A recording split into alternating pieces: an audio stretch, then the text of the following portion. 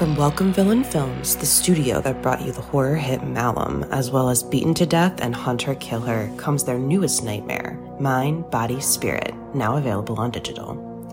Directed by Alex Haynes and Matthew Miranda, and produced by Dan Asma, Mind, Body, Spirit follows Anya, an aspiring yoga influencer, as she embarks on a ritual practice left behind by her estranged grandmother. What starts as a spiritual self-help guide quickly evolves into something much more sinister. As Anya becomes increasingly obsessed with the mysterious power of the practice, she unwittingly unleashes an otherworldly entity that begins to take control of her life and her videos.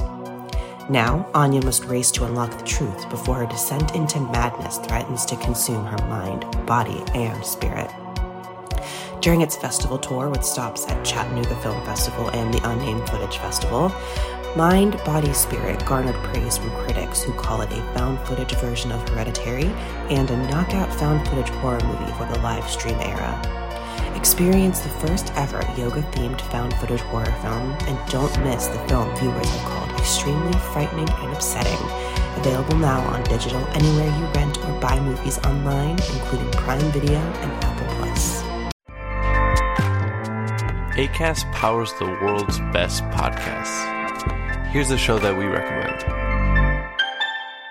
What is The Briefing Room? It's a behind-the-scenes look at how the criminal justice system works and the lives of the people within that system. If you love true crime, well, these are the real people who do the job every day of making sure justice is served. Hi, I'm Detective Dave. I'm Detective Dan. Together we have decades of experience in local law enforcement, a profession that we think is often misunderstood. So we're going to explore how to do it right, and we won't shy away from when it's done wrong. These are stories you'll hear nowhere else. Unique, frank, and unvarnished. From the team that brought you Small Town Dicks, this is The Briefing Room. Episode 1 drops on August 30th. We'll meet you in the briefing room. Acast helps creators launch, grow, and monetize their podcasts everywhere. Acast.com.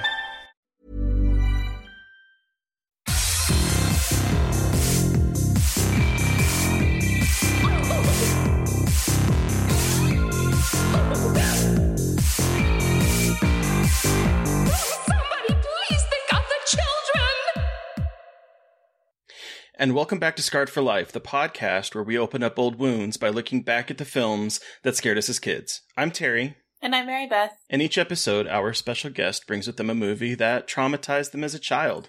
This week, our guest is Dani Bethea. You have seen their work all over the internet. They were one of the editor-in-chiefs of the We Are Horror magazine, and they are an active contributor to the mental health and horror documentary, Cinespeak, Studies in the Fantastic, and more. Welcome to the show! Hi, thank you both for having me, Terry and Mary B. It's great to be here. Thanks for joining us. We're really excited to chat with you. I've been wanting to get you on for some time now, and this just seemed like the perfect opportunity. And boy, I cannot wait to talk about the movie that we're going to talk about. But before we do, let's take it back to the very beginning. How did you get introduced to horror? I love this story because it usually involves my parents. So my parents were avid, horror, sci-fi people. And they introduced me to like a lot of the classics. So when I say classics, things from their childhood. So they were born in the 50s. So they got everything obviously that came before and everything that came after. So them also being young people in the 80s, they introduced, or at least they opened that door to like all the good stuff that the 80s had to offer. So that was like my first probably gateway. And then after that, obviously, anything and everything that was like on TV, VHS, was fair game for the most part. Were your parents very lax when it came to allowing you to watch all sorts of horror, or did they get stricter or anything like that? Or where is it free game? I don't really remember them kind of saying that XYZ you cannot watch. Okay. I don't know. I don't remember, the only show I kind of explicitly remember my parents saying you were not allowed to watch was The Simpsons. Oh, okay. Interesting. And maybe because it was animated and it had like adult humor, like really adult humor sometimes, that they were like, wait a minute, this is animated and, they shouldn't be watching this, but like other horror movies were okay. So I don't know. I don't know parental logic. I don't know. Do you remember the first horror movie you ever saw? Gosh, that is a really difficult question. I think maybe the Universal Classics, maybe. Okay. Like all of the Universal Classics and or like some of the old like B movies, like Them, like Invasion of the Body Snatchers. Probably because obviously like for my parents, that's like what they grew up with as kids. And obviously whenever like Turner Classics, like Monster Fest would roll around and like Monster Vision would roll around, so on and so forth. Like that's kind of what I remember. And I specifically like remember those like being seminal pieces of like horror media, like every October that were like a must watch. I cleared my schedule. Oh, yeah. and just like, you know, fell into a completely different world. So yeah, Universal monster movies, that was my introduction to horror too. My dad was obsessed with those old 1930s, 1940s, you know, black and white horror movies. And that was like what got me introduced to horror. Do you remember like the first time that you saw, or like maybe a more, cause like I can always, I guess what I'm thinking about is I could like think about my childhood in terms of like the movies that my parents grew up with, vice the movies of like the 80s. Do you remember like that first movie that was like different from what your parents like maybe introduced you to, or what your parents grew up on? So I was born in 1990. So I was born at like probably the perfect moment where like I got all the good stuff from the 80s and then like all the good stuff from the 90s. So I don't think I was bereft of any horror content, but like obviously the 90s was like this new avenue, right? So I noticed you have the Candyman shirt on. Like Candyman, like we got some really great, well, it traumatized me, Arachnophobia, that came out the year I was born. Why? That movie. I love and I hate that movie at the same time. Oh, I hate it. I absolutely hate that movie. You know, Terry, as I've said on the podcast before, it's like, it's not that it did not give me arachnophobia. It just gave me more reasons to be afraid of spiders. That part. So it just kind of cemented for me, like forevermore, that I would despise spiders for the rest of my life. See? Connection. I'm right there with you.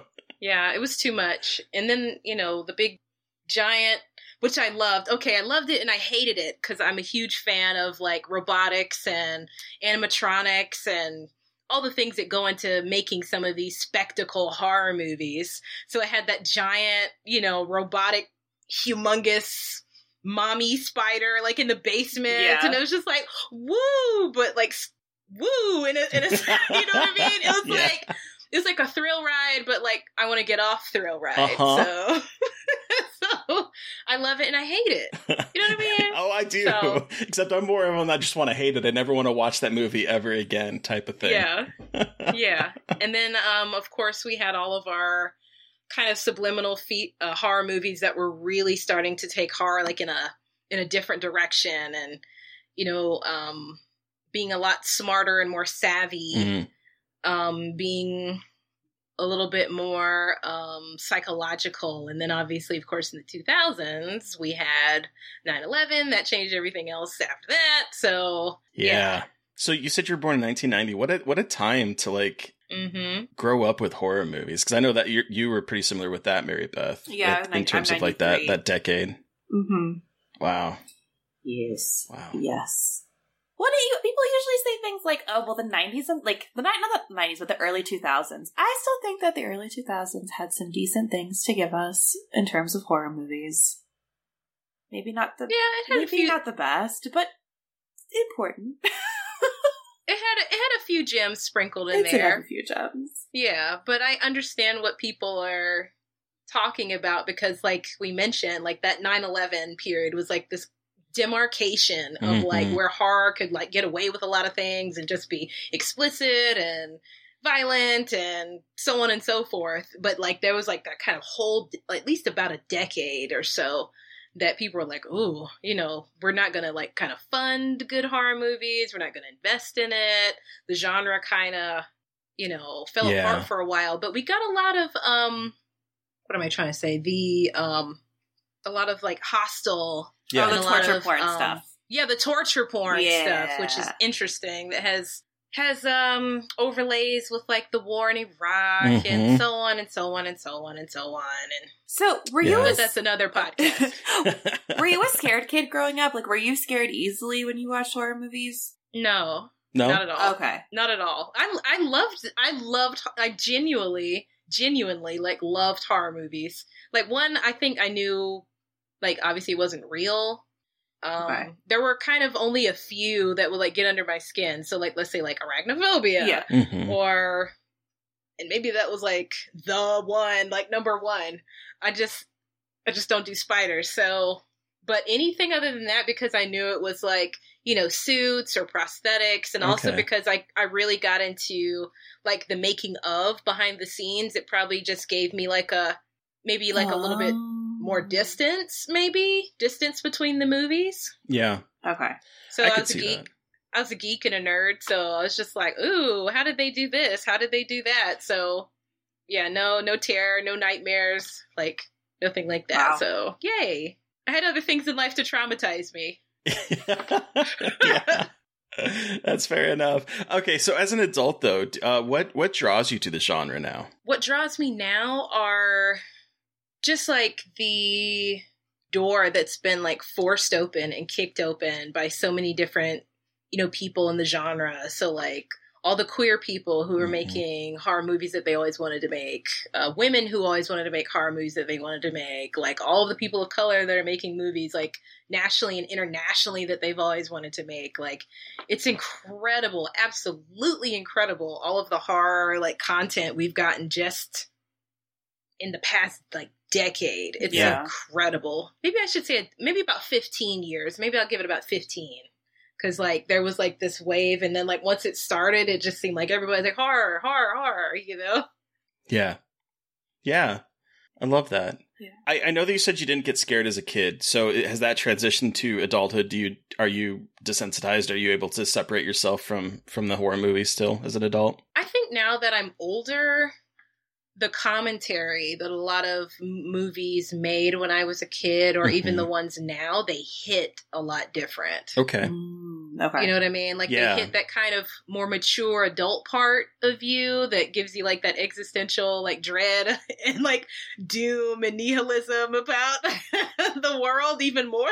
So yeah, there's a lot of things to be afraid of as an adult. What was the last movie you remember like really having that effect on you? What have I watched recently? I've watched Master. Okay. I've watched Titan. I've watched, there's so many I've had to catch up on. I caught up on some Black Mirror. Yeah, so a lot of those are like doom and gloom. Is there like anything that's really gotten under your skin that like has stuck out in your head though? Even if it's like not from like, it's from like the last 10 years or so. I know something that's a mixture of gotten under my skin, but also really intrigued me. I know horror movies have always kind of done this as far as storytelling, but like where does the kind of line begin and end between like human and animal and human and like machine and stuff like that. So I noticed we're getting a lot of movies like that lately. Like some I've even got to catch up on. Like there's that one movie, I think it's called Lamb, where where like there's a half goat child born and then like I heard at the end of the movie like goat dad shows up and like is like a half human, half goat anthropomorphic thing. And then I know Titan was like this half human woman, half machine.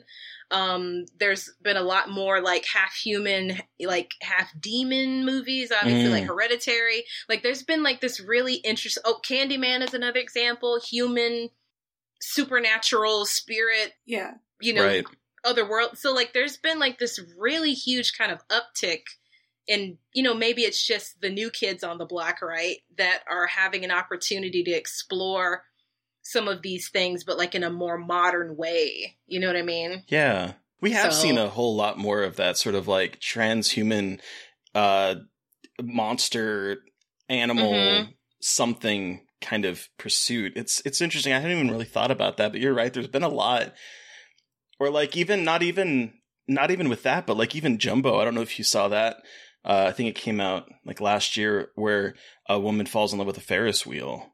Or not even a Ferris wheel. It's like a Jumbotron. Yeah. It's a weird wheel carnival ride thing. It's a lot of interesting, and that's a really good queer movie, by the way. It's like uses it to explore like marginalization and stuff. But regardless, there's been a lot of that, and I hadn't even really thought about that until you just brought that up. Well, I'm glad somehow the tether is there. Yeah. I don't know what made me think of it, but maybe it was Teton's director doing two similar movies back to back where, obviously Raw was this exploration where this, human girl, but also she's very lupine, like she's very feral. Very wolf-like, you know what I mean? So like humans tipping over like into this other, I don't know, this kind of otherness. And then obviously her second film, like exploring, this kind of othered, I don't know. I'm gonna write this out. I've got like some notes somewhere where I'm gonna just like make a through line or maybe like a history thread or something. Please do. Well, okay, you mentioned writing. Let's talk about you as a writer. Have you always wanted to be a writer? Has that always been something that you have been interested in doing? Not in the traditional sense. Like obviously you kind of grow and change as you get older, but I know when I was really young, I really loved like creative writing, like fiction and darn the public school system. But, obviously you get, kind of pigeonholed, like write like this and write like that. And in college, I had a little bit more flexibility, but not much.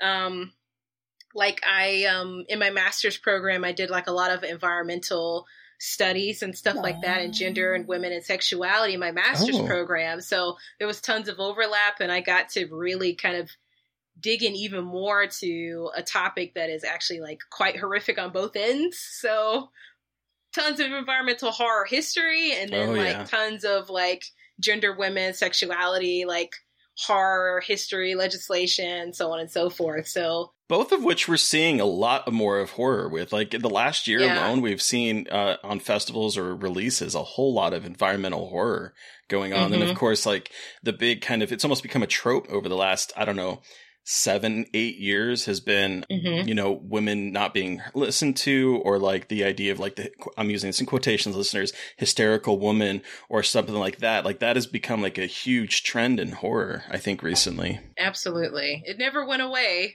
No, it didn't. But it seems like, it's really increased a lot, since Trump was elected. Uh-oh, dun dun dun. But like we always talk about, like horror is political. Like horror is a, canary in the coal mine of what's going on, like societally, like all the time. Like you can pick up your horror movies and whatever's going on in the world is like right there. You can see all those kind of concerns and anxieties just playing out in front of you. Yeah. So you have such a cool background in all different subjects. How did you kind of find yourself writing more about horror movies specifically? Burnout. Burnout from school. Yay! So burnout from school. Getting your master's degree. It's a nightmare.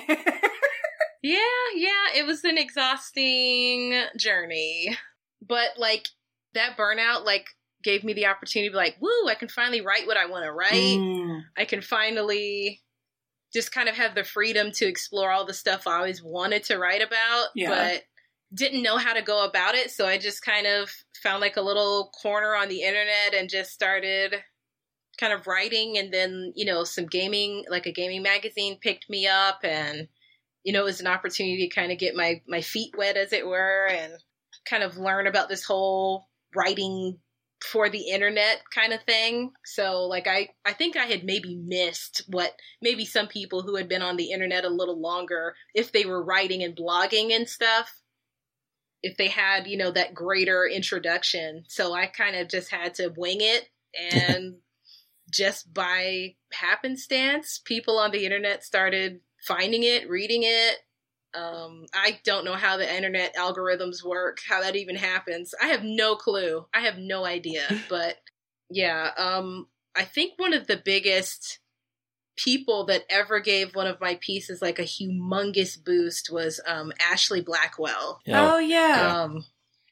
So she's like wonderful. she was, yeah, Professor Blackwell was like one of the first, and it was like my Candyman piece before Candyman even came out, and like ever since then it's kind of been like full steam ahead. Hell yeah. So Love to see that. You said Burnout, obviously, got you writing. But was there like a movie was there a movie that one day you saw and like, I have to write about this, that kind of like clicked in your head about connecting the two? You know, my very first piece, Terry might remember, I did an expansion of for Gaily Dreadful, but it was how I saw this through line with Invasion of the Body Snatchers and Get Out and The Skeleton Key. And how, like, these narratives, so these narratives that really explored how the creature or the other or whatever, as far as, like, the body snatching narrative and how Black bodies were undesirable, or, like, the alien would never, like, assimilate into, like, anyone non-white. Like, the alien somehow knew, or it was, like, at least this kind of undercurrent in these movies, you know, and how one series of genre film, like, so like Invasion of the Body Snatchers was exploring how the alien didn't really want anything to do with non-white bodies. The Thing, similarly, but how that type of genre making can be subverted with like like The Skeleton Key, where it was a white body this time that was going to be like the vehicle for these Black people that, you know, had survived, you know, slavery and Jim Crow and were like probably hundreds of years, or at least about 100, 200 years old by this point,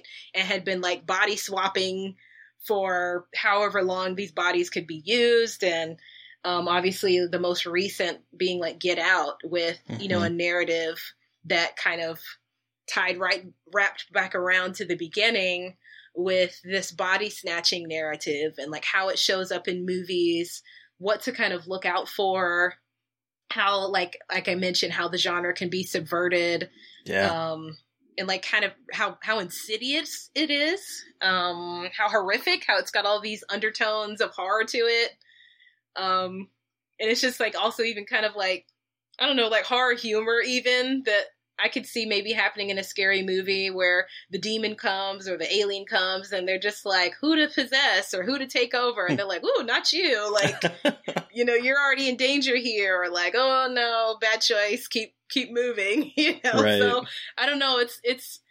It's also sobering, but it's also like just something. It's just something that, you know, because human hands wrote this movie, that maybe intentionally or unintentionally had this like commentary in there, you know?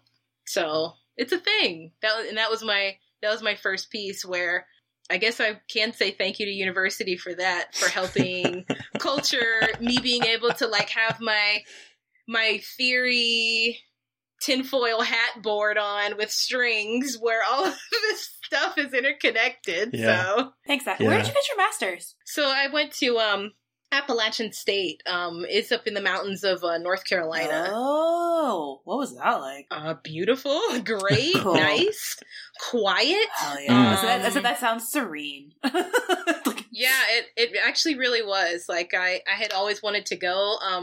When I first had been applying for schools in my undergrad, the pool is so small. Like they obviously have to have so many students that can like matriculate up there at a time, Right. you know? So, I said, well, maybe one day. And then like master's time came up and I said, well, let me apply, I guess. Let me try. And, lo and behold, Hell yeah. That's I awesome. got in. So Well, Dani, you've chatted about your horror history and your horror work. What movie did you bring with you today for us to talk about that scarred you for life? I brought a classique, Who Framed Roger Rabbit. from 1988. All right, y'all. So for those of you unfamiliar, here is a brief synopsis of Who Framed Roger Rabbit. A tune-hating detective is a cartoon rabbit's only hope to prove his innocence when he is accused of murder. All right, Dani. Yeah. So tell us your scarred for life story. Why is this the movie that you chose to talk about on this here podcast? Okay, so young me putting in the VHS tape said, "Oh, okay, cartoons. I love cartoons. This is gonna be a blast." And it was like, wait a minute, Disney characters, Warner Brothers characters, Fleischer Brothers, Betty Boop. Okay, let's go. And watching it for the story, the cartoons, the humans, I guess, and then Judge Doom appeared. Judge Doom. A wild Judge Doom appeared. Pokemon, right? Yep, I'm with you. And completely made it. Okay, yeah, completely made it a horror film. Completely, just completely. As soon as they showed up, killing shoes, boiling them to death. That moment, even watching it as an adult, is like horrifying. Yeah, and then turning around with this red rosiny glove. Right. It looks like it's dripping blood, like it's so red. It only escalated from there. So, my thought here is, what does touching a tune feel like? And that is what happens when it melts? Oh. Like, okay, look, I know what happens when it melts.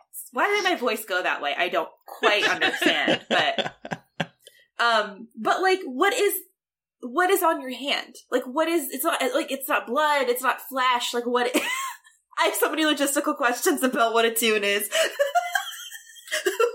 How does it work? I can only think of it, like, in terms of when the cartoon was made, so I guess, like, if it was, say, like, the black and whites, I guess just traditional, maybe, like, inkwell ink, and then the other ones... Okay, that makes sense. Once the other ones, like, have more color, maybe, like, different kinds of chemical components, but yeah, that is really horrific to think about. I mean, really, it is. I think it is literally the ink, the leftover ink that is on his hand, because the shoe was red. So, like, I think it is literally like it literally dissolved, and what the ink that was left is what is on his hand, which is horrifying to think about. But then, okay, I'm sorry, I have so many questions about this fucking movie. But then you have, obviously, like, the only way you can kill a tune is you put them in the dip, right? That was, like, the thing? Is that how you or make them laugh to death, okay, apparently. I was gonna say, because I thought they said just the dip, and then all the weasels laughed to death, and I'm like, what is the truth? Like, what is the truth? What is the truth here? And especially with them dying, their little bodies, like, just little ghosts. And again, I know it's a movie about I know it's a dumb I know, I get it. But I just have so many logistical world-building questions about how all of this works. Is there only a tune heaven? Is there also a human heaven? Wow. But, like, real talk, though. Like, what are the rules, I don't know. Are there anything akin to, like, the Asimov's laws of robotics or something? Humans, like, cartoons shall not blank. Cartoons shall not hurt humans. Cartoons shall not drop pianos on humans. Like, on humans' heads. So I thought I had never seen this movie when you picked it. Like, I knew of it, but I was like, I'd never seen it. I had logged it on Letterboxd, and then when I started watching it, I was like... Oh, I remember this opening sequence with the cartoon, like, you have, like, the standard kind of Looney Tunes opening, and then I remembered, like, the hyena woman that Bob Hoskins runs into towards the end, and I was like... Lena, I think her name is? I was like... Oh, man! I still could not tell you if I actually saw this movie, or I just saw clips of it. I still have no fucking idea how I saw this like, what happened, but I think the thing...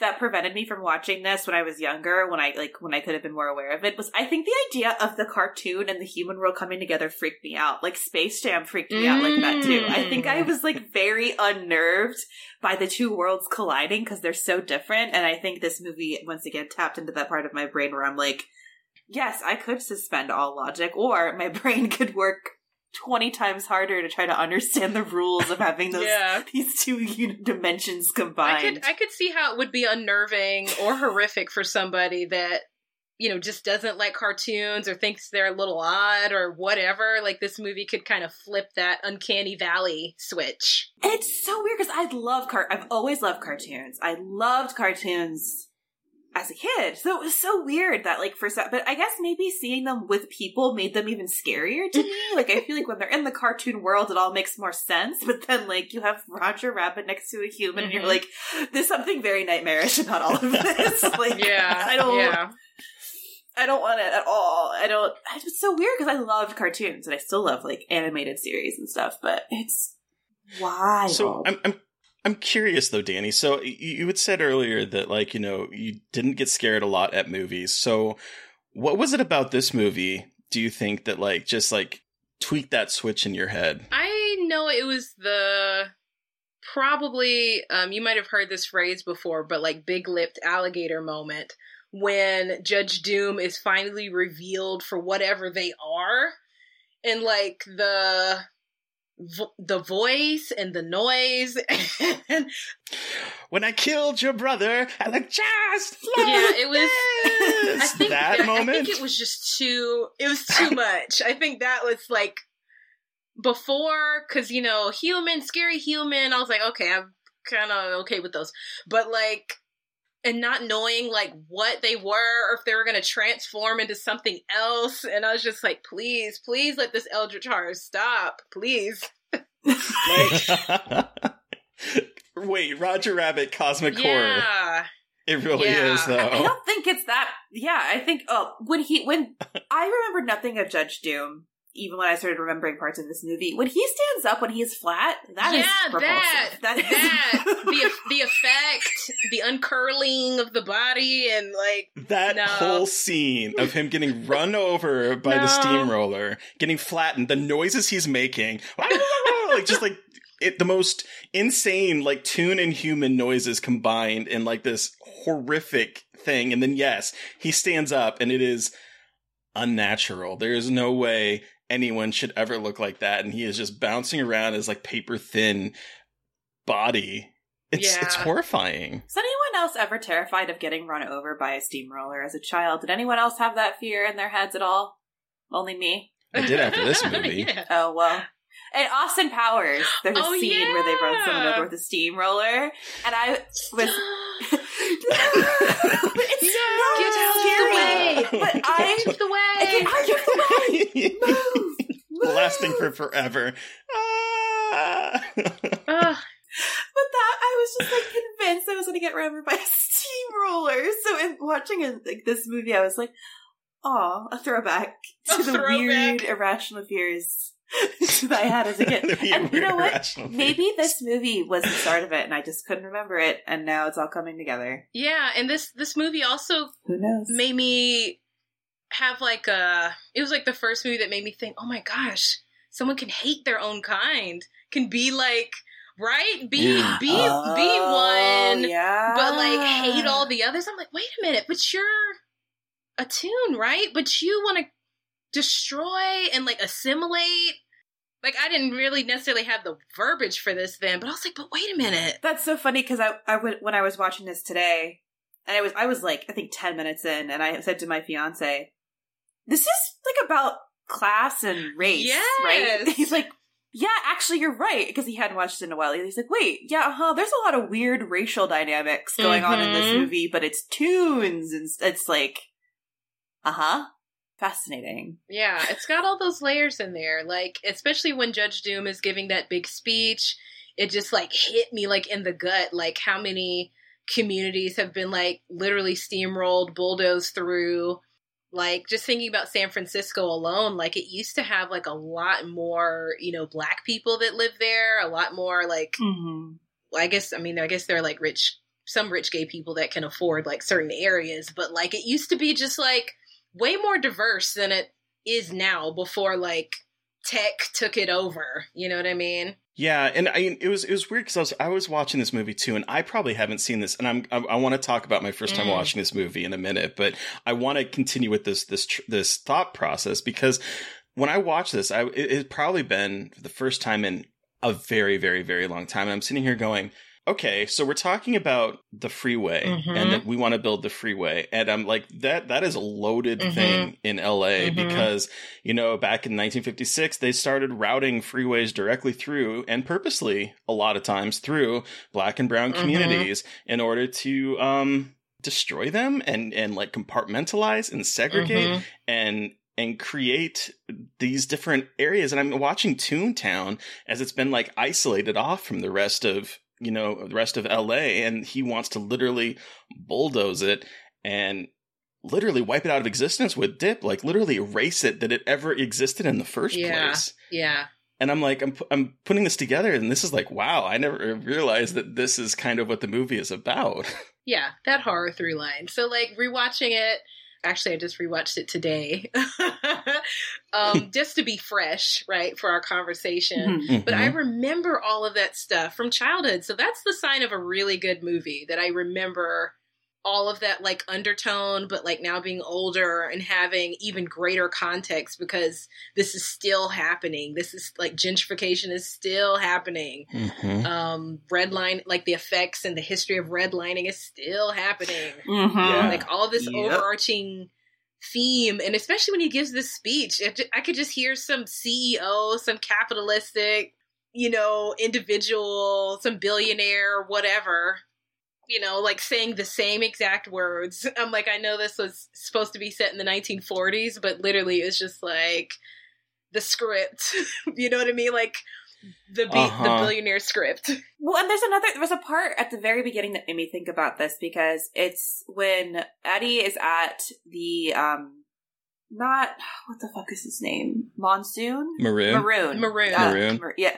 Monsoon he's in his office and Dumbo knocks on the window and he goes, we pay them peanuts. And he throws peanuts out the window. And I'm like, oh, there's some like weird labor exploitation here though about not paying the tunes enough and having them come on and do things for free because they can't die.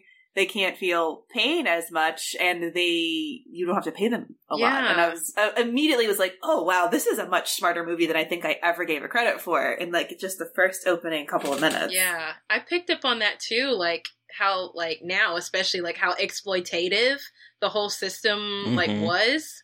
Depending on, let's say, like we're probably going to get into the Jessica Rabbit stuff soon, but like depending on how you're drawn, what your valuable economy is, like obviously let's say like Betty Boop has been kind of, you know, put on the shelf because she's the older Jessica Rabbit.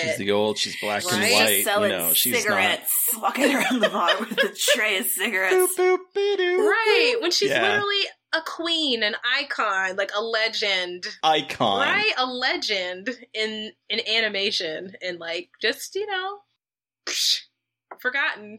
And they bring on the new one that is, of course, you know, obviously drawn by a man that's like thin waist, huge, you know, thin breasts. Waist. Like it's just literally like a triangle meeting another triangle.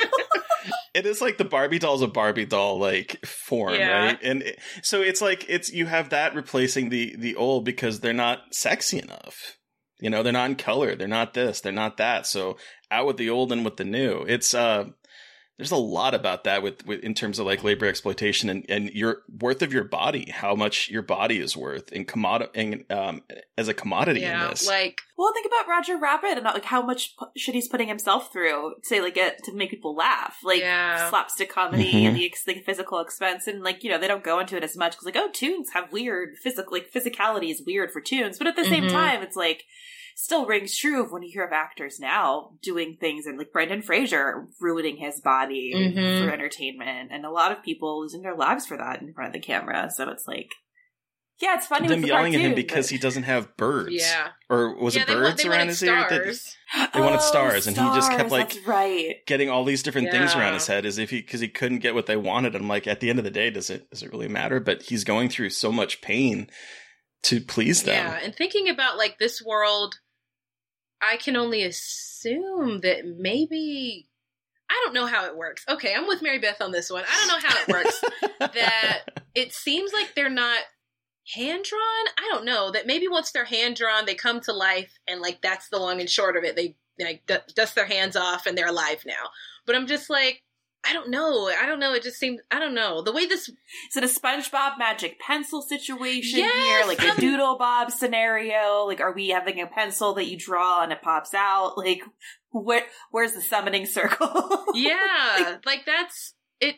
I don't know. It just gives you just so much layers of horror once you really start thinking. Really thinking. Oh, I want an edgy crime drama where it's in that tunnel between Toontown and LA, and it's the LA cops and the Toontown cops coming together to solve a murder in both Toontown and LA. I think that would be an incredible sequel. Yeah. It's not really cops here. It's more just like an idiot rabbit. But I think some other movies tried to either capitalize or like at the same time try to do that blurring between the human toon world. Like, what was that one Ralph Bakshi movie? Was it a Ralph Bakshi movie? It had like Brad Pitt and Monkey Shine? Well, Monkey Bones? Monkey Bone was one, and then there's another one I'm thinking of. Cool World. That was in 92. Oh, Cool World. And I think he was Brad Pitt, right? Steve, was that Brad Pitt? Yes. Steve was literally just talking about this to me today. He's like, oh yeah, it's like that movie where Brad Pitt falls in love with the cartoon lady. I was like, what? 1992. Yeah, mm-hmm. Cool World.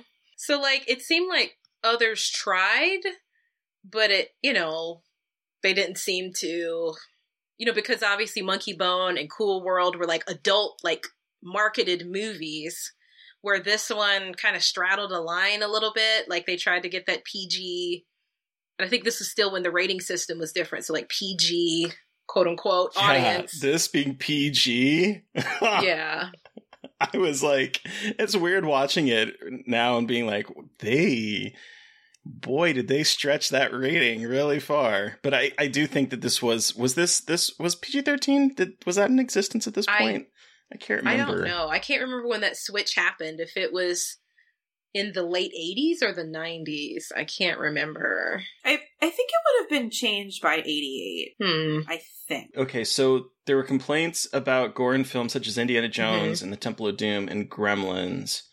And so the PG-13 rating was introduced in 1984. Oh, okay. So it's surprising that this movie did not get a PG-13 rating. To be perfectly honest, because like the language in this film, the double entendres are quite fierce, particularly with the cigar chomping baby. Yeah, that part. Well, but I also was like, is this a kid's movie or an adult movie?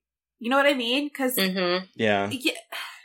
obviously you have like the Looney Tunes and Disney characters and stuff, but it just feels so inherently adult in what it is and the topics it's hitting. Yeah. Like, I guess it's hard for me to... I've never seen it as a kid's movie. Like, even when I was a kid, I didn't think of it as a kid's movie, even with the animated stuff. So I don't know, what have you thought of this movie in terms of, like, for adults, aimed more at adults and more at kids? I just thought back to my animated, like, history. Like, the fact that animated, cartoons and shorts and stuff initially were for adults or had adult humor, were... before like your main feature or whatever at the cinema, and like a lot of that, either it had, sexual innuendos in it, it had directly adult humor, it had stuff that was more for adults. So I'm thinking about this movie, obviously probably tapping into that obviously, I guess in 88. So I guess those that were, maybe our parents' generation, probably, like, this would have been immediately, like, recognizable to them, and I guess our grandparents, so... Yeah. True. I mean, I saw this, if it came out in 88, I probably saw this when I was 8, because I was born in 81, and so I didn't see it in the movie theater. No, I did see this in the movie theater. I just had a memory. I do remember seeing this in the movie theater now. Wow. So I was probably 7. I was probably 7 when I saw this. Wow. Like I just all of a sudden had this memory of sitting in the theater and seeing that opening cartoon with Baby Herman. This movie gave me some weird connotations that like have lingered in my head since I was a kid. What I love about this movie now as an adult is that this is a noir through and through. Like, this follows all of the steps of Nora, and I want to dig into that a little bit more deeply, maybe. But when Valiant is going to get photographs of Jessica Rabbit and whoever she has been having hanky-panky with, right? They're trying to get illicit photographs of her and some man, right? And so they do, and they're photographing it, and all we hear is, patty cake, and I'm a kid. I've played patty cake, and I would ask my parents, I have this memory of asking my parents, like, what is going on? Why is this a problem? And them being like, don't worry about it. That's for adults. And I was like, wait, is patty cake inappropriate? Because like I would, you'd patty cake, baker's man. Like I would do that on the schoolyards. Yeah. And I was like, is this? Because like my parents didn't want to talk about it. And I knew in my head, anytime my parents didn't want to talk about something, it was something adult and inappropriate. And adult and inappropriate meant something that I had to close my eyes for. Because my parents would let me watch a lot of R-rated movies, especially when I was around this age. They got a little bit more strict afterwards. But anytime there was like nudity, I had to close my eyes. Yeah, no nudity. That's right. For parents, I forgot. So anytime there was like any kind of nudity, it didn't matter if it was violence or whatever, I could watch it. But I was very self censoring. I would be, because I wanted to watch these movies. So I would sit there, even when my parents weren't there, and close my eyes and not watch the movie. And so there was a connotation in my head that what they were doing was inappropriate and that I shouldn't be watching it. And so I've had like a weird thing with patty cake ever since this movie came out, thinking that it's something like patty cake is sex, patty cake is sex, patty cake is sex, like in my head, since I saw this probably as a 7 or 8 year old. Yeah, like it kind of, I guess we'll start to delve into like what is intimate for cartoons versus, I guess, humans, I suppose. You know what I mean? Yeah, Mary Beth. So, I texted Terry today while I was watching this. Oh, boy. A simple text. What do you think Roger Rabbit's dick is like? Because this movie is so obsessed with sexual activities of Roger Rabbit and Jessica Rabbit, and it's a nightmare. It is a nightmare. Because all I could think about was Roger Rabbit having sex. And that's all I can't think about. Like, I guess the silver lining is for people who identify as Arrow or Ace, like this movie really kind of hit them, and like how two people can have a relationship, but it being based on something being based or founded in something completely different. You know what I mean? Like them, like respecting each other as individuals, them seeing like the beauty in each other. Like, she thought he was like really courageous and brave, but also like hilarious. Like, I remember even at the end of the movie, she said, "Oh, honey, that was brilliant. Like, you were funnier than Goofy." Like, you know what I mean? So like, and I love like now that a lot of people claim like Jessica Rabbit as like this like first like Ace like icon, and like all the like, I actually didn't know that. I never knew that. I didn't. People claimed her as an Ace icon. So it's out there. It's out there. I don't know what you'd even Google. Maybe just Jessica Rabbit, like asexual or Arrow or whatever. But like some people have, and maybe even her color scheme a little bit. I don't know. But like just the fact that their relationship was, you know what I mean, like so atypical that obviously immediately people think like, oh, it's, like, wait a minute, sexual, blah, blah, blah, that, like, that their relationship could be founded on something, like, purer than that. Well, I don't know, not that sexual relationships aren't pure, but, like, a different kind of way to build a relationship and a marriage and everything else. That I love that even, he was brokenhearted at first, but he was like, no, I know Jessica loves me. Like, what we have is real, and like they fought for each other as we saw in the movie, that like actively Jessica Rabbit was like, trying to make sure he was okay and safe, and like it was actually really different than a lot of movies that we get. And obviously I guess there's that kind of anthropomorphic component to it, that he's obviously a rabbit, she's a human cartoon That's woman. the other thing. And that is what Terry and I were also talking about, where it's like, what's the species? Okay. Your reading is so much more, it's so much better than my horrifically horny look at it. I am so sorry. Like, her as, like, their relationship as, like, more like Arrow Ace kind of like representation is way better than me being like, I don't understand how a cartoon woman and a cartoon rabbit have a sexual relationship. But yeah, also the difference between like humans in our sense, humans in the cartoon sense, and then animals in the toon sense. And like, is there a hierarchy here of species? Is it not weird when you're a cartoon? Is there love between toons and humans? Once again, I just want to know all of the details of how this world works. I need all of... I like lore a lot, and I need to know all of the details. Yeah, like, it really kind of made me have a little bit of flashbacks how there were, like, these sometimes animal relationships that we watched as kids, like, two different animals being in a relationship, sometimes a human and a animal-ish person. You know what I mean? Like, Goofy movie, like... Yeah. Goofy has a dog. What does that mean? Like, how does Goofy have a pet dog? Well, and I've talked about this on the podcast before, but like, I mean, I do think that there was some sexualization of anamorphic cartoon animals. I remember being, as a kid, before I really understood my sexuality, thinking that Robin Hood, the Disney Robin Hood character, was handsome.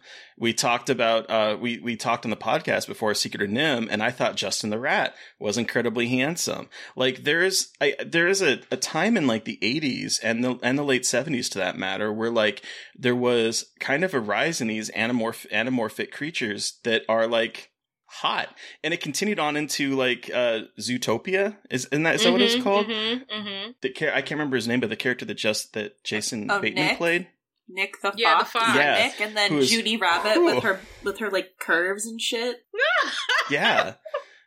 Like, and so in my mind, I'm watching that, and I'm watching this, and I'm putting the two together, and I also was curious how their relationship, I mean, you know, it could, I say this, but I am so happy that you're able to bring up the Arrow Ace aspect of it, because like, I never really even thought about that before. And it actually makes more sense, because he's so upset when he sees his wife playing patty cake, which again, in my childhood mind, is associated with sex, but is really just a thing, right? Yeah. It's like a pretty harmless childhood game. Yeah, like, I guess like a bonding thing. You know what I mean? Like, I could only imagine so many different things that we would think are childish, but for them are like so pure and like innocent, that like to have somebody else maybe desecrate, you know, something like that sweet, you know.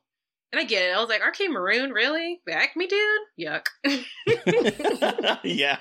I'm like, I'm sorry, Jessica. I'm sorry you were put in that position. I'm so sorry.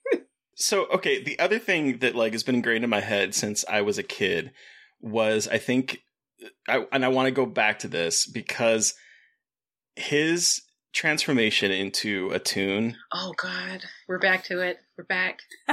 Yes, because this is the thing that is more so than patty cake has been stuck in my head ever since I saw this as a kid. Now, I must have seen this when I was 7 or 8, which is around the same time I started watching R-rated horror movies. And this movie, I would refuse to watch this part. Ooh. When he gets run over, first of all, the horrific sounds that he's making as he's getting run over. And then when he is standing up, and it's all of a sudden this uncanny valley of like, what is going on? He's a human, but humans do not move like that. Humans cannot be flat like that. And then he blows himself up with air, and all of a sudden he doesn't look human. It's like the model of them when he's blowing him up is not a human person. Yeah. And so there's the uncanny valley of that. And then he turns around, and his eyes pop out, and he turns around, and all you see is this human body with like these toon eyes that are going spinning and going wild and popping out of his head. For some reason, that combination of the cartoon and the human freaked me the fuck out, to the point that I was like, I can't handle this. I cannot handle this. And I would hide behind my couch when this part happened. Yeah. Like, this movie was a trip down memory lane where I recalled vividly where a lot of stuff we used to watch as kids, so like your Disney movies or your Don Bluth movies, would just have a horrific turn. Just sometimes out of nowhere, sometimes just a single scene with, let's say, like Pinocchio with the changing into the donkeys, or oh god, like there, or just like, I don't know, Ichabod, you know, Crane with the Headless Horseman. Like, there were so many animated movies that would just be like la la la cartoon, and then dun dun dun. Now we're going to traumatize you. That would just take this turn. That would just be like, we're in the horror lane now, and we're not stopping. We're not stopping until the movie is over. So, yeah, it's on the list where it just is one of those movies that takes a turn, and you're not ready for it.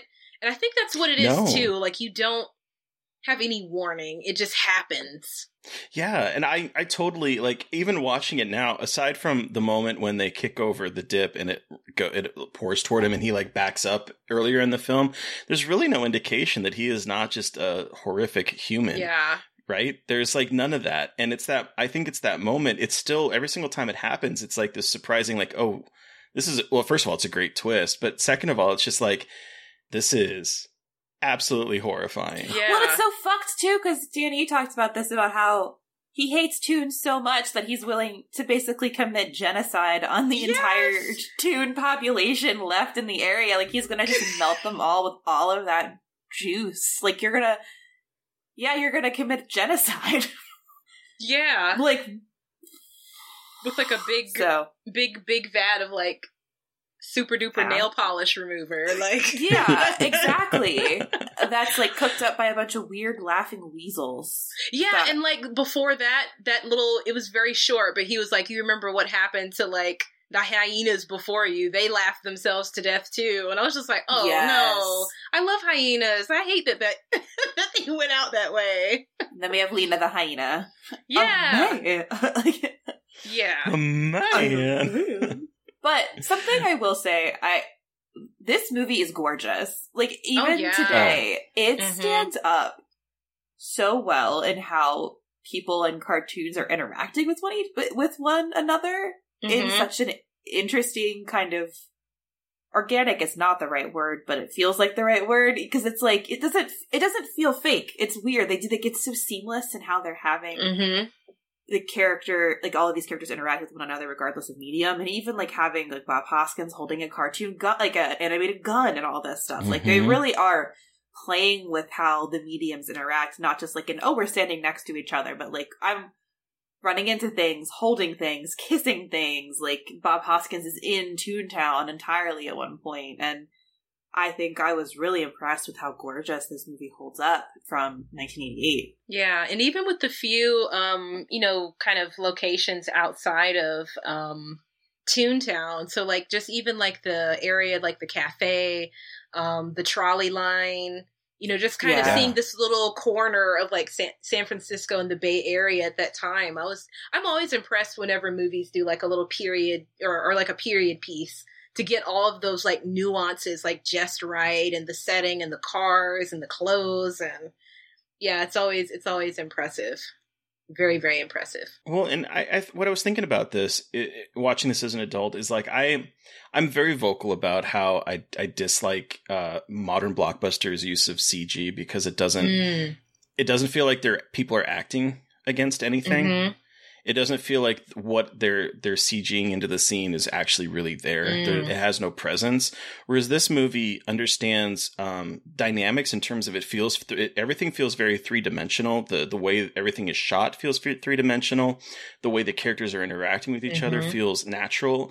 I mean, aside from the fact that it's obviously a cartoon, they feel like they are real things that are there, and people in the real world, real props are interacting with them. I love the scene where Roger Rabbit takes the plates and he's like stuck in a loop and he's banging them on his head. It looks so real. Or the moment when Valentine is trying to hide Roger Rabbit in the sink of water. The whole scene, it has presence in a way that a lot of modern blockbusters that are using similar techniques in here, where they're, have like CG to put in the background, or they're CGing in creatures or monsters that people are interacting with. It has the same kind of interactions, but it feels more real here. Yeah. And I also think it's really ironic that this was directed by Robert Zemeckis, who would go on to make the horrifying Polar Express and really just go down the rabbit hole of like really bad computer graphics, whereas like he mastered it. And I love some of his movies, but really his career trajectory with incorporating animation, whether it's computer or hand-drawn in movies, has kind of gone downhill since this movie. Yeah, I can't remember if it was Robert Zemeckis or I think another person attached to this movie who said, I'll sign on, I'll put my capital behind it. This will be a launch pad for me. And I think it was the person who went on to make, what was it? The Something in the Tailor. It was another animated movie that like had been in production like hell for years and years. And even it was like not completely finished and like his career like kind of fizzled out. Oh. But yeah, those who I guess were on the up and up got like the good side of this because this movie was incredibly expensive to make. Like very expensive. Really? Right. Like the budget kind of kept going up more and more and more and more because like you said, all of this stuff cost to like make sure that everything was perfect, every single scene, making sure that like the rotoscoping like technology, you know, and even kind of going back to basics with some really clever things that they used to do in old Hollywood movies and cartoons and like having to even sometimes create brand new, you know, technologies. So like this movie got like very expensive, but thank goodness it made its money back and then some. So yay. Oh yeah. Yeah. I love this movie so much, and rewatching it just like brought back all of those memories. Yeah. But I do want to, I want to talk about the noir aspect, in particular, the way that I think this movie kind of subverts the noir tropes in some ways, because I love Jessica Rabbit because she's like, you know, she's a femme fatale, let's be honest, right? She's playing that character in noir of a femme fatale. And she says, I'm not bad. I'm just drawn this way. And it's it's an iconic line, right? But she isn't bad, you know, and she is playing into that character, but everything she does is for a good reason. And she ends up not being the person that's behind it all or the person that's going to backstab the detective. She is, in fact, saving Valiant at one point and shooting the guy behind him. Like this is someone who is saying that I am this trope, but no, I'm actually not this trope. And I love that about her. Yeah. The booby trap joke is truly an incredible. That's hilarious. That was hilarious. I was like, I accept the fact that he did that only because she played into it and had and like obviously they made her have the booby trap, but it still made me giggle. Like it still worked. But I did like that she has like the tiny waist, the beautiful hair, the huge boot. Like she's like very over accentuated figure of what a femme fatale is, and she really is just like a woman who loves her dude, and he makes her laugh, and that's all she cares. Like he can make her genuinely happy, and that is why she loves him. And people, and I think this happens in a lot of comedies where like they make fun of like the hot girl and the guy, and like, what do you see in him? But it's like here, I feel like they play it to a really sweet point of like, y'all think you know what I want because I am so like I look one way and you expect me to be superficial, but really all I want is someone who likes me for me, and like we mutually respect each other, and I love that.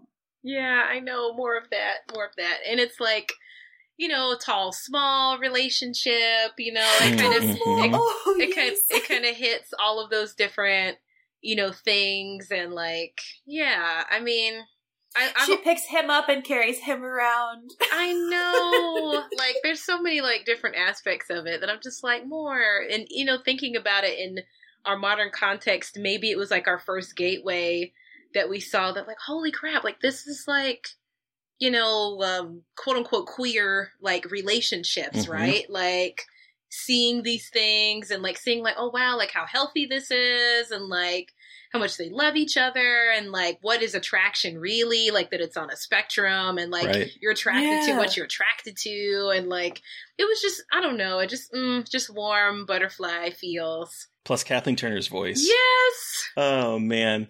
Okay, did you guys know this was based on a book? Yes, I did. I only knew this because thanks to the lovely people from Horror Queers who gave me that little slip of information. I'm like, really? This is a book?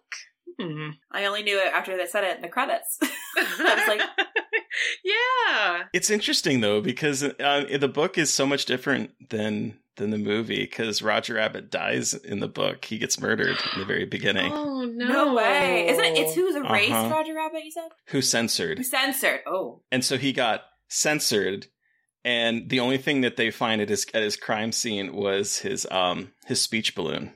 Oh, wow. Ooh, that is... It's kind of cool, but fucked up, but cool. Yeah. Oh, my God. Yeah. Wow. And so some of the characters are the same, because he had the ex-widow Jessica Rabbit, his former co-star Baby Herman. So like there are characters that are reutilized here. But and I think that like it gets really wild in terms of like there's a doppelganger for Roger. There's like all this other stuff going on.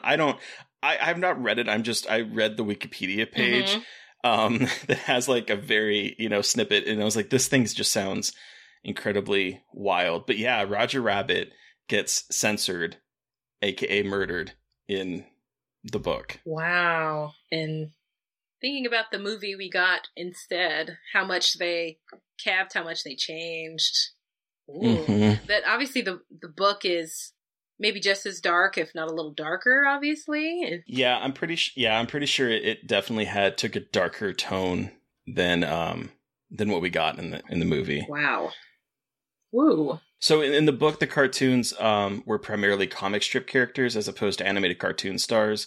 And a lot of strip characters made cameo appearances: Dick Tracy, Snoopy, Dagwood, and Blondie, Beetle Bailey, Hagar the Horrible. Mm-hmm. So it was more like comic strip characters than it was like animation. Wow. But yeah. Wild. Well, that adds a layer. Yeah, right? Oh, you know what? Speaking of Judge Doom, I just remembered this. Okay, before I forget it.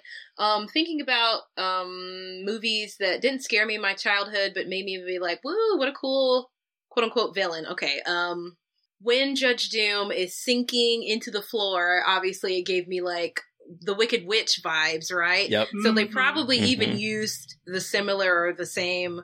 technique about going into like some trapdoor floor or whatever. And it's just like, hey, Wicked Witch, nice to see you again.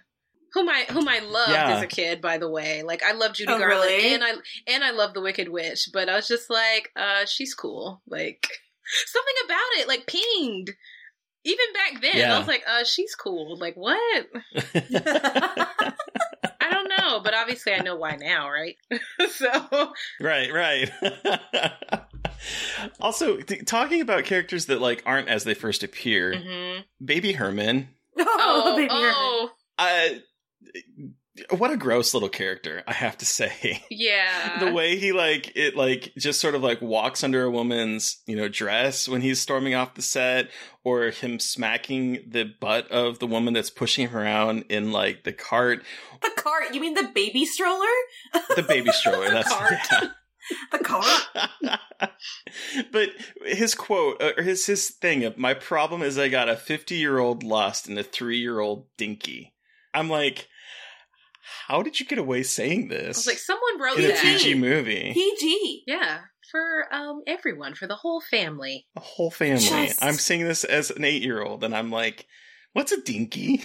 But I have to remember, too, when I had a flashback that, like, Touchstone and Amblin Entertainment were obviously, like, Spielberg, and then, like, I think a studio above that where they could do a little bit more, like, adult-ish movies. Because I know, like, Sister Act came out of Touchstone, and like some other movies that could have, it could be a family movie, but it would have like adult stuff, but like things that would like fly under the radar for the kids. You know what I mean? That like the kids could be there and be quiet and giggle when necessary, but the adults would cackle. You know what I mean? Yeah. Fair. I mean, it's also like, this was because Disney owned Touchstone at that, Touchstone Pictures at that time. And then Warner Brothers was also the co-company. I think this is the only time that we have seen Walt Disney and Warner Brothers appearing together on screen. That's kind of wild. Yeah. Really? Oh, I guess so. Huh. That they actually had to license the rights from all parties. So I think that's why when you see like at the very end of those credits, it's like studio, and like and whoever owned the character rights, like all stacked up together in those end credits. Like I can't even imagine, like you said, like as far as the cost of this movie adding up for them to like license Betty Boop, license whoever's in the back, that sometimes they may not have even had a line, but like Daffy Duck and oh my god, Daffy and Donald's epic like piano duel. Well, and when I was watching this now, I was watching it on Disney Plus, and I was just sitting here, I'm like, this is like a 2022 nightmare. Like, this could never happen in 2022, I feel like. Like, there would just be too many fights about rights, and obviously a lot of these characters are original characters. Like, the main characters are original characters, but still, like, there is no way I feel like this would be possible in the year of our Lord 2022, just with how litigious all of these companies are now. Well, and the fact that you have Dumbo in a cartoon where a baby is talking about his dinky. Yeah. Exactly. Mm-hmm. Although I have to say that have you guys seen the new Chippendale Rescue Rangers movie? I've heard about it. Not. It's, I mean, it's not as good as this movie, but like it definitely is doing some similar things. In particular, Sonic the Hedgehog, the ugly Sonic, is in this. Remember before they before the fan outcry and they redid his CG? Ugly Sonic is in this. And he's selling merch as Ugly Sonic. That's kind of that movie. That is kind of incredible. I do love that. I saw that trending online, and I was like, "Why is Sonic or like Ugly Sonic like trending? What is going on?" And that somebody uploaded footage, and I was like, "Ugh, I did not need that. I did not need that." It's really kind of funny because they keep like lingering on his very human teeth. Like there's a shot of like the camera goes in on his teeth and everyone's just like staring at it in like absolute horror. Yeah, like Ugly Sonic, honestly, when I think about it, why we're just so repulsed is like if cartoons could age the way humans age, like I feel like, you know, Sonic, obviously early 80s, he'd probably be like what, like 30s, 40s now, maybe knocking on 50. So like, yeah, he would be like bedraggled and like less fluffy and cute. You know what I mean? So maybe that's what it's hitting for, you know, us like nostalgia people. It's just like, ugh, you're like old, you know? Well, I also do think that there is like Uncanny Valley, there is a realm between having a cute anamorphic animal that is both has human qualities and is also an animal, and something that it looks like you took a human and an animal and like merged it together, and it's like animal until it opens its mouth, and all of a sudden it has human teeth. Like, I think there's like an uncomfortable level of Uncanny Valley that we see in there that is the same kind of trauma that I got from Judge Doom with his like human body and his horrible cartoon eyes. Like I think it's that juxtaposition that is just. And obviously we have to give like a ton of praise, right, to Christopher Lloyd's performance. Perfect. That he is like a titan of horror that I think we like before he passes away, we need to like get him on like all the horror remembering stuff, because I mean he is just like an icon, a legend as far as like films are concerned. And it's also like what he sells, like his physicality completely changes from Judge Doom, because if you think about it, he's very like almost robotic when he's human. Like he doesn't move very much, or like his turns are very abrupt or very sharp. And I just noticed this now. I never noticed this before, but whenever he's like even standing still or just moving around, his cape, his little short cape is billowing in the wind. I never noticed. Really is. And it's just like, nobody else has wind. It's like Beyonce. I'm like, nobody else has wind, but you have wind. You have a fan, but no one else. Like, and I was just like, huh. So maybe, I don't know if that was like a signal that like he's some kind of otherworldly. I don't know. But the point is, the physicality completely changed when he was also more cartoony abomination. Yeah. Mm-hmm. So it was just like, well, and I think he's a very good physical actor, because I mean, you think about him being sort of like this very tall, gangly, very thin, almost like surreally thin, like person, and then he would go on to be Uncle Fester in 1993, right? Yeah. So it's like, oh, that's right. And he's more schlubby, and he feels like he's like kind of hunched over. Like his physicality and his roles are just, I mean, I think he's an underrated actor. Yeah, he's incredible. incredible. He really is. I love him. He's really good in Over the Garden Wall. He was the voice actor in Over the Garden Wall. Oh, that's awesome. I followed him too when I was a kid, like for his voice acting. Like I would know like immediately. Like that was another thing that like I could just pick up when I was a kid. Like I was a huge like voice acting person that like those voices, they just stand out. Like if you listen for them, they show up like over and over and over again. So it probably helped, like we said, like we grew up on cartoons and a lot of those voices would show up a lot, and before the advent of the internet, you just had to do the hard work and like research and be like, who was that? Or like watch cartoon specials or PBS or if like Cartoon Network, when they had Toonheads on TV, and they had like some other shows that like, shout out to Ted Turner, like thank goodness I guess for him, who like saved a lot of this stuff from like falling into kind of, I guess, I don't know, like what's the word I'm looking for, falling into obscurity. Right. So like there's a, you know, obviously it's kind of exploded since then, but I guess that, you know, there's obviously a reason why like Cartoon Network, Warner Brothers, what is it, Turner Classic, and everything else that's on that HBO Max platform, that was like gradually all of Ted Turner's doing, like gradually acquiring all of this IP before it was even like a thing, before people even knew that that was even possible, you know. And lo and behold, we have what is it, like the WWE showing up with Scooby-Doo? Oh my god, wait, really? Yeah, like there's like a couple WWE superstar movies with Scooby-Doo. Like, the fact I'm even saying those words, I know they don't sound like they... It doesn't sound like a real fake, thing. Like but it's real. Yeah, like the ramblings of, I don't know, a mad woman, but I think about even like when we were kids, remember we had those crossovers with like, what was it, Scooby-Doo and such meet like Vincent Price, or like Scooby-Doo like meets the Harlem Globetrotters, or Scooby-Doo meets like Don Knotts or whatever. Like they had all of these different like crossovers back then. And yeah, so it's just like, so I guess that's not too out of the realm of the ordinary or obscure. Yeah. So before we wrap up for today, watching this as an adult, does this movie still scare you? Does it bring you back to that childhood fear? Judge Doom, yes, is still unsettling. Am I as terrified? Sort of. I mean, I think maybe the consolation is like, okay, thank God he can be destroyed.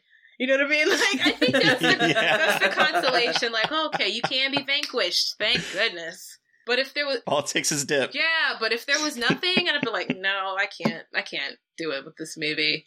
But it's all of those kind of adult commentary things that, for me, make this movie really chilling. You know what I mean? Upon rewatch and all of the commentary, and how it's very, very greatly interwoven throughout the whole narrative about, like, changing America. You know what I mean? So, like, it's got so many different kind of layers to it, but yeah, traumatizing, but I guess not in the way that I once was. Scarred for life. A different kind of traumatizing. Scarred for life, yes, always. Like, those scars will never heal, you know? Yeah. So, the pain is just too real. Evanescence, you're welcome. Wow. But yeah, totally. Like, this movie is on one of those that, like, when my nephew gets a little older, I'm like, you watch this. You enjoy this. Watch. He's 5. He's 5 now. So I'm just like, will you be as terrified of this as I was? I'll be a bad auntie. Maybe I'll be the good auntie that like keeps the horror train going. Yeah. I was gonna say, I think that is the good auntie. That's me for my cousins. That's the kind of uncle I would be. Yeah. Okay, yay. I'm glad I have you all support. Yeah, absolutely. All right, Terry, you're first. How many cigar-smoking babies out of 5 do you give Who Framed Roger Rabbit? This movie, even though I haven't seen it many times since I was a kid, honestly, kind of going with what you were saying, Dani, I was, the moment Judge Doom walks on the scene, I found myself like physically tensing up even as an adult. Like that is how lingering how lingering the horror was of this character in my mind, and how much it traumatized me, more so than a lot of horror movies that I saw as a kid. Because I physically was like, why am I so tense? I'm like, I had to like, you know, stop myself and massage my arms, because I was literally sitting there just bald fist, like just tense. Oh, wow. Just the entire, it was the weirdest experience for me. But watching this as an adult, I think my appreciation for this movie has grown so much. Just the things that it is tackling in terms of like historical accuracy. We didn't even really touch on the fact that, yes, there's the talk of the freeway, but there's also the true Great American Streetcar Scandal, where a bunch of motor companies created a dummy company to buy out the red cars, in order to get rid of the electricity and put forward automobile and diesel fueled engines to like make more money for themselves. Like, this is all pulling from a lot of historical stuff that as a kid, way over my head, obviously. I just was like, this bunny's funny. He's hitting his head over and over again, and there's different things popping out. Like, I think this movie is great. I think it looks fantastic. I think it holds up to today. I think it looks better than a lot of movies that are made today that use the same technology. So, I mean, this is I think this is probably a 4 and, God, I'm cutting that baby in half. 4.5 cigar smoking babies for me. What about you, Mary Beth? So I don't have the same nostalgia for this movie, obviously, as a lot of people do, but I really loved watching it. I wasn't sure how I was going to feel about it. I feel like I had that dumb hipster thing. I'm like, I was going to be overrated, which is like gross. I'm gross. But I was thankfully not correct. And like you said, Terry, this movie is so much smarter than I could have anticipated in terms of how it tackles all different kinds of political issues and race and romance and relationships in a really fascinating way. And Bob Hoskins gives an incredible performance, and I love him, especially at the end when he dances and makes all of the weasels laugh until they die. Okay, the weasel that holds on to his soul trying to keep it is one of my favorite parts. Tries to pull it back in. Oh my god. I know. But I think I'm also going to have to give this 4.5 cigar smoking babies out of 5. Dani, you have the final word.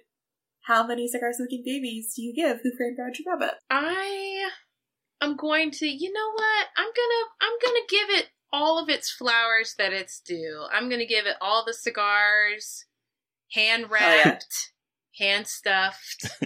You know, hand stuffed, love it. Yeah, like this movie is honestly a miracle. Like, this movie shouldn't exist.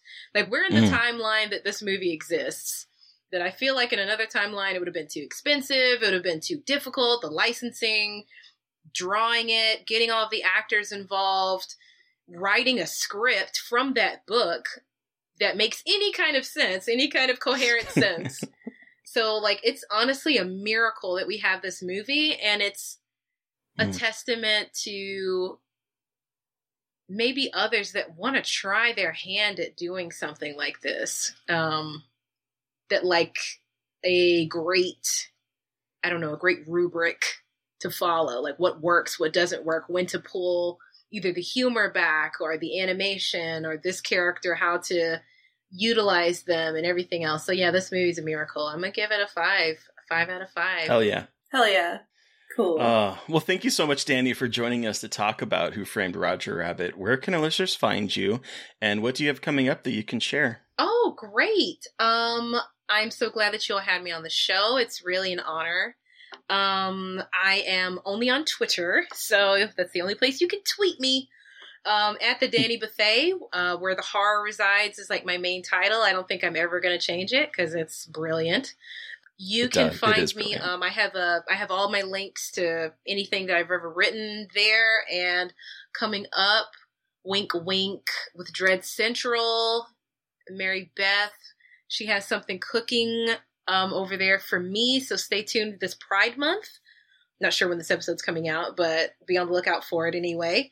I'm going to keep that thread that we talked about earlier as far as horror movies having this really interesting tether with like animals or the machine or humans being some kind of, I don't know, some kind of extreme something. I don't know. I've got to come up with a name for it. That's usually like half the battle. It's like, that's the fun part. Yeah. Getting all of my red string on my, on my board to put all of my tinfoily hat stuff together. So The best. But yeah, Cool. Stay tuned. Awesome. So listeners, you've heard from us, but we want to hear from you. What was your experience with Who Framed Roger Rabbit? You can send us an email at scarredforlifepodcast@gmail.com or reach out to us directly on Twitter. I am at MB McAndrews. And I'm at Gaily Dreadful. And of course, don't forget to follow the podcast on Twitter at Scarred Podcast. And please don't forget to review, rate, and subscribe. Thank you to Eric Parr for our artwork. Thank you to Sean Keller for our music. Thank you everyone for listening. Please stay safe out there. Please take care of each other. Most importantly, stay creepy. And until next time. Won't somebody please think of the children?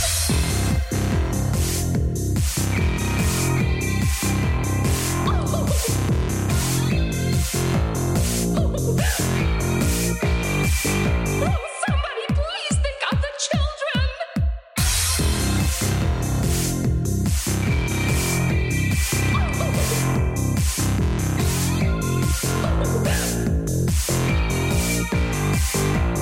Somebody please think of the children.